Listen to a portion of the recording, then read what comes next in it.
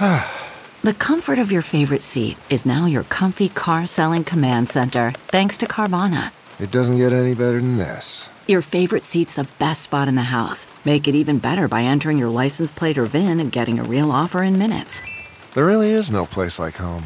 And speaking of home, Carvana will pick up your car from yours after you finalize your offer.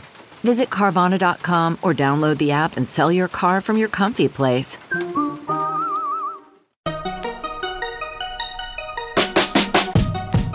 Welcome to the Tech Meme Ride Home for Friday, October 16th, 2020. I'm Brian McCullough. Today, Google lets you now whistle or hum to search, which sounds crazy, I know, or crazy cool. Are we due for one more Apple event this year? The FCC wants to kill Section 230, but actually can't. Could you do machine learning with practically no data to learn off of? And of course, the weekend long read suggestions. Here's what you missed today in the world of tech. Google's got a new hum to search feature that it says could let you identify that song that's been stuck in your head for days simply by humming or whistling or singing it into Google search. You can be like doot doot doot doot doot doot doot doot doot doot doot doot doot, and Google will be all like, "Yeah, that's Tom's Diner by Suzanne Vega," quoting The Verge. The new feature is available today in the Google app on both iOS and Android, or in the Google Assistant. Just ask Google, "What's the song?" or tap the newly added Search a Song button, and then hum your earworm. Google will then show you results based on how likely a match it thinks it is, after which you'll be able to tap results to listen to it, just like you would any other song that you looked up in Google Search. Google says that the feature works by using its machine learning models to, quote, transform the audio into a number-based sequence representing the song's melody, end quote, which it can then compare to existing songs. The company says that it trains these models on a variety of sources, including humans singing, whistling, or humming, as well as studio recordings, stripping away things like the instruments and vocal quality to focus just on that numeric sequence. Consequently, the hum to search feature should work whether you're tone deaf or have perfect pitch, end quote. I haven't yet tried this out myself, but if it works even half the time, that would be pretty amazing. And yes, you're welcome for me putting Tom's Diner, the most earwormy song ever made, into your head today. And quick bit of trivia, that's also the song that they used to refine the original MP3 codec. I did a whole internet history episode about that. Look that up.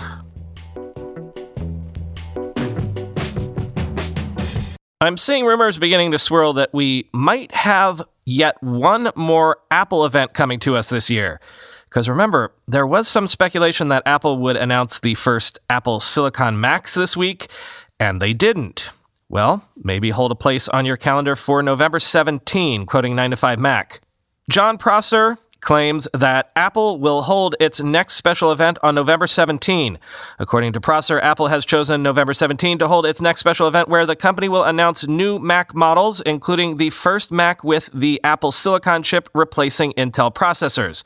Prosser also said that Apple will confirm the event to the public a week before, on November 10. The company took a similar approach with its special events in September and October. Prior to this, a Bloomberg report had already mentioned that Apple plans to launch the new Macs in November, end quote.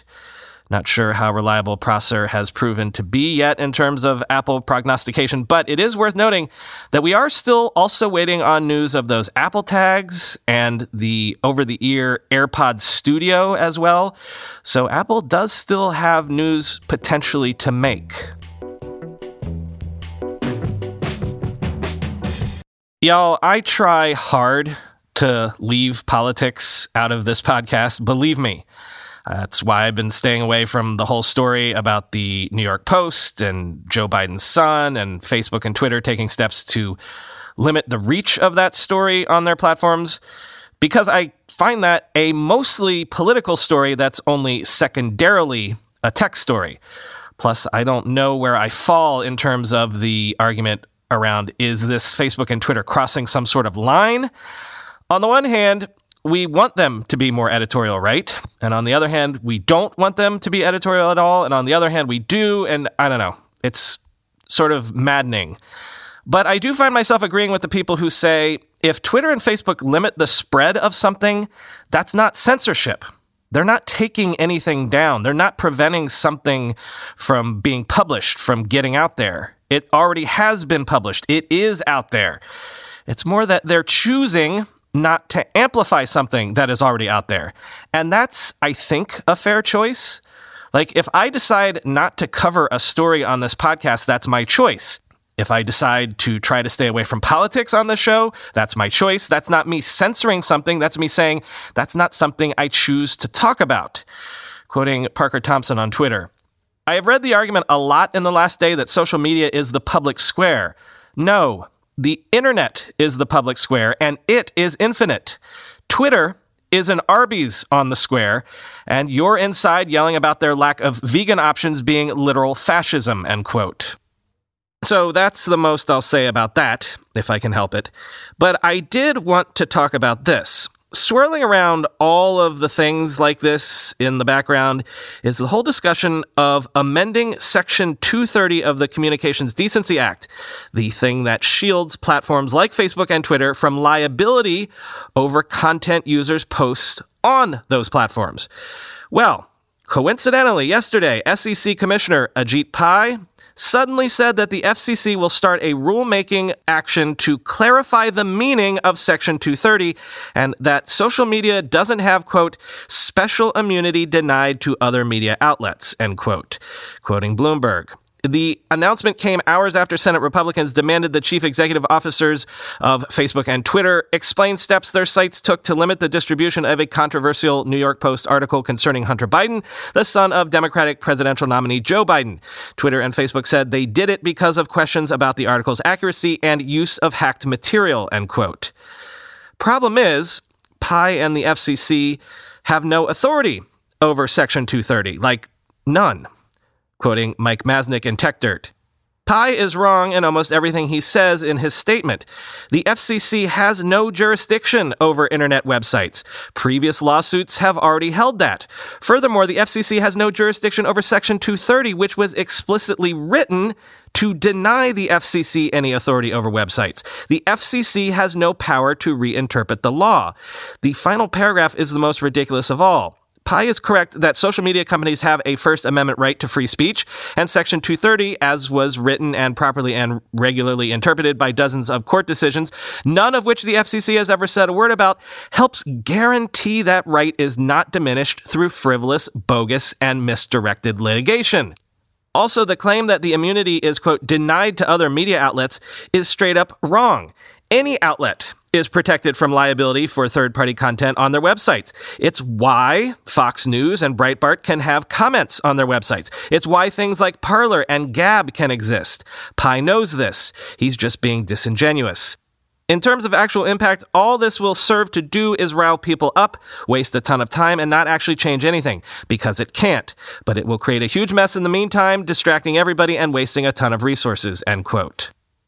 I actually want to underline something that Mike said there, because a lot of other people have been making this point as well. If your concern is that platforms have a power to quell speech or take things down or limit reach or, quote, censor things, if that's what you believe is happening, if that's your concern, then the last thing you want to do is monkey with Section 230. Because if platforms are liable to be sued for everything that billions of people post trillions of times a day, if they're suddenly opened up to lawsuits at scale, then believe me, they will immediately and very aggressively take a ton of things down. If they didn't, they'd end up risking being sued out of existence. You can be unhappy with editorial decisions made by the platforms. I often am. Or you can think that Section 230 is a bad thing. I often do. But I'm wondering if it's possible to do both simultaneously.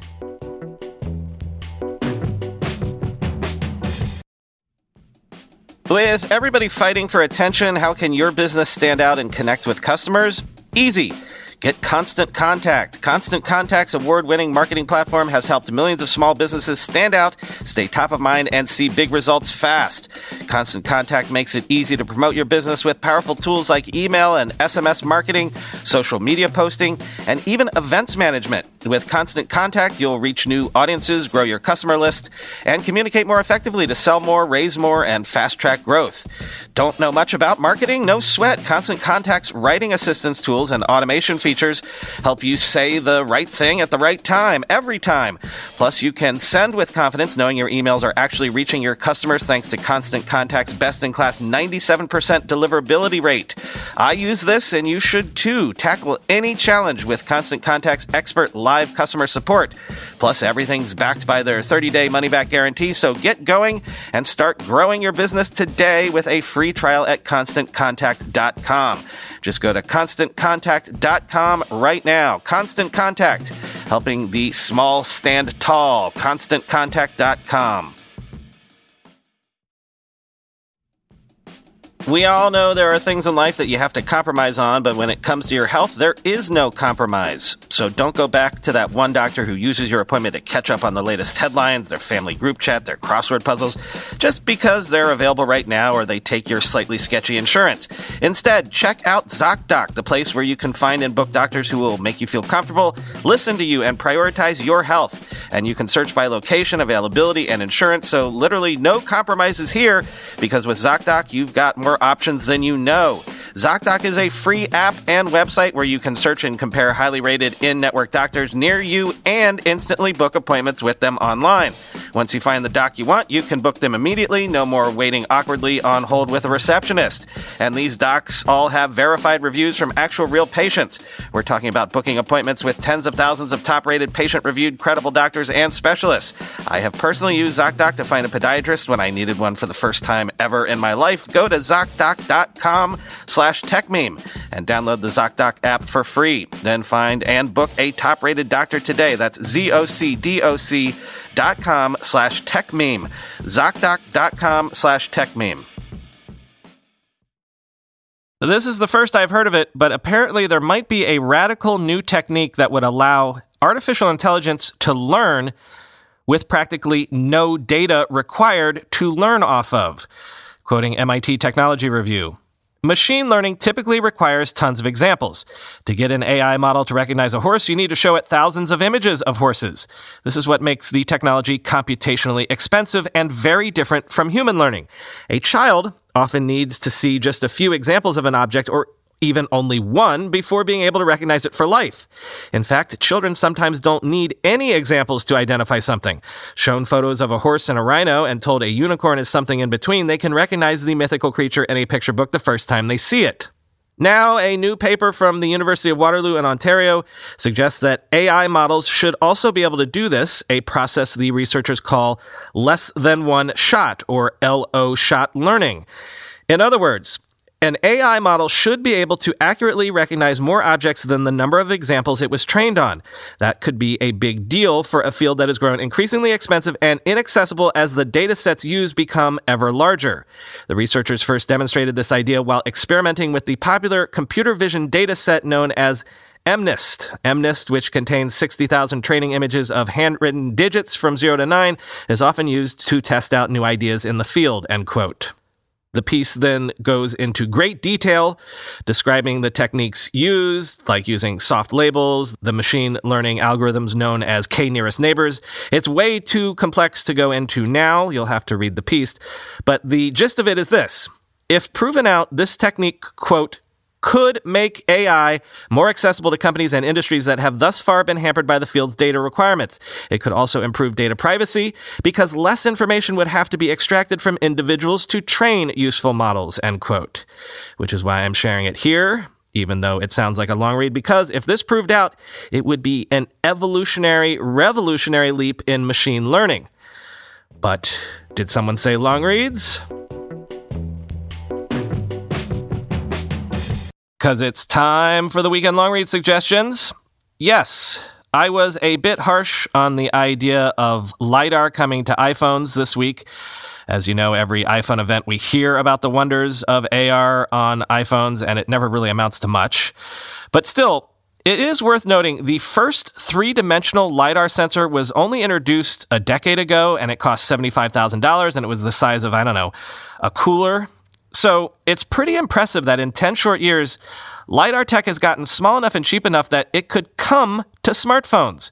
So I was interested to learn what made this possible. It's a technology called VC cell. Ars Technica expounds, quote, "The combination of VC cells and SPADs enables a dramatic simplification of conventional LiDAR designs.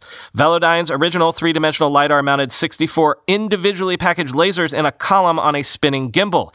Each laser had a matching detector. The complexity of this design and the need to precisely align each laser with its corresponding detector was one reason Velodyne's early LiDAR units were so expensive. More recently, a number of companies have experimented with using small mirrors to steer a laser beam in a scanning pattern. This design requires only a single laser instead of 64, but it still involves at least one moving part. By contrast, Apple, Ouster, and Ibeo are designing LiDAR sensors with no moving parts at all. With hundreds or thousands of lasers on a chip, VC cell-based LiDARs can have a dedicated laser for each point in the LiDAR's field of view. And because all these lasers come prepackaged on one chip, assembly is much simpler than for Velodyne's classic spinning design," end quote. Which is why this might end up being a case of LiDAR tech moving from cars to phones and then eventually back to cars again. Speaking of cars, Fast Company looks at a different revolution that might be forthcoming.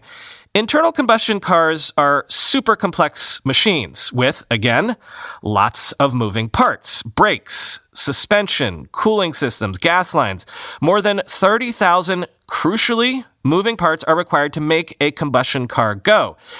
But once you're designing cars run by batteries, your need for moving parts is reduced dramatically. In essence, car design is about to be radically transformed because you could basically just design all cars like skateboards, like just a platform that you can put whatever you want on top of. Quote, "Delivery giants like Amazon are interested in these electric skateboards to power delivery fleets, as it just revealed new electric vans built atop a similar electric platform made by Rivian. For Amazon to have 100,000 EVs on the road by 2030, it needs these vehicles to be simple to repair with interoperable parts. The skateboard design ensures a delivery vehicle is never out of commission for long. But what about the cars for the rest of us? With a bit more imagination, you can picture consumer vehicles becoming far more personalized as dozens of aftermarket companies build varying cabins for a skateboard base.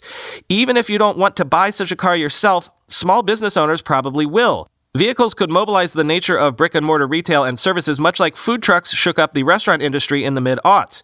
Design studio New Deal Design has even suggested that linked together, individual vehicle storefronts could amass to something like a mobile city that can cruise like a parade or perhaps a mall on wheels. We're well on our way to a world of wildly diverse vehicles where design is limited more by the legalese of our road laws than by the creative decisions made by a few big automakers," end quote. Next, one company that you think would be severely hampered by these COVID times is Clear, that company that allows you to zip through security lines at airports by scanning your eye and your fingerprint and all that good stuff. But 10 says, COVID has actually accelerated Clear's probably inevitable pivot to become the digital identity solution for everything. Quote, "At its core, Clear monetizes trust. When the company verifies a person's identity, whether that be to enter an airport, a stadium, or buy a beer at a concession stand, Clear is affirming that they are who they say they are. Right now, this verification process means priority access to an airport or stadium security line as a trusted Clear member. But in the future, documents and slideshows reviewed by 10 suggest Clear plans to be the company that verifies your identity every time you would have swiped a credit card, shown your ID at a door, or handed over a health insurance card," end quote. And we've been speaking about quantum computing lately. But for years, when people have talked about quantum computing, they also often mentioned as an aside that, once quantum is mastered, it'll be so powerful that it'll be able to break all the encryption that we know of at the moment in like seconds, which seems like a bad thing, right? I mean, that would fundamentally break not just the internet, but a lot of, modern banking, all sorts of things. Well, from the Wall Street Journal, let me clue you in on the race to protect everything from being, cracked. Quote, The worst-case scenario is quite bad, says Chris Pikert, associate professor of computer science and engineering at the University of Michigan, who has been studying cryptography for 2 decades. That's why Dr. Pikert and hundreds of the world's top cryptographers are involved in a competition to develop new encryption standards for the U.S., which would guard against both classical and quantum computing cyber attacks. This summer, federal officials announced the 15 algorithms that will be considered for standardization, meaning the winners would become part of the architecture of the internet, protecting people's sensitive data. Next, researchers will spend about a year trying to break them to see which ones hold up and test them to get the best balance of performance and security, end quote. And finally, Cory Doctorow's Little Brother series has been a young adult sci-fi staple for generations of teenage hacktivists, people like Aaron Swartz and Edward Snowden.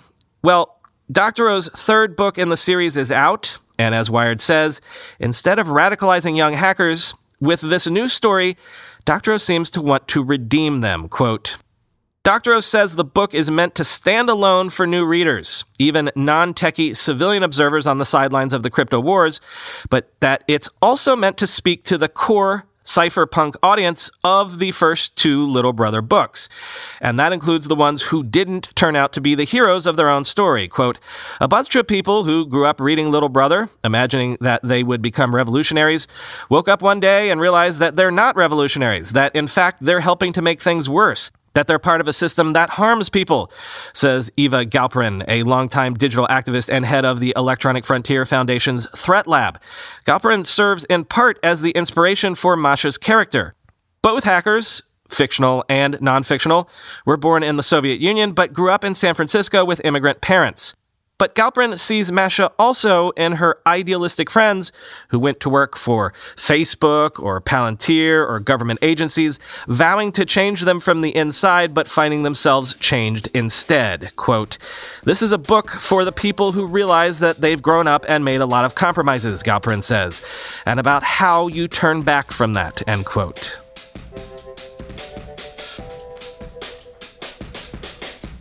That's all for today, but not for this week, because we do have a weekend bonus episode coming at you tomorrow, so be on the lookout for that. And yes, to follow up, I indeed got the phone ordered this morning.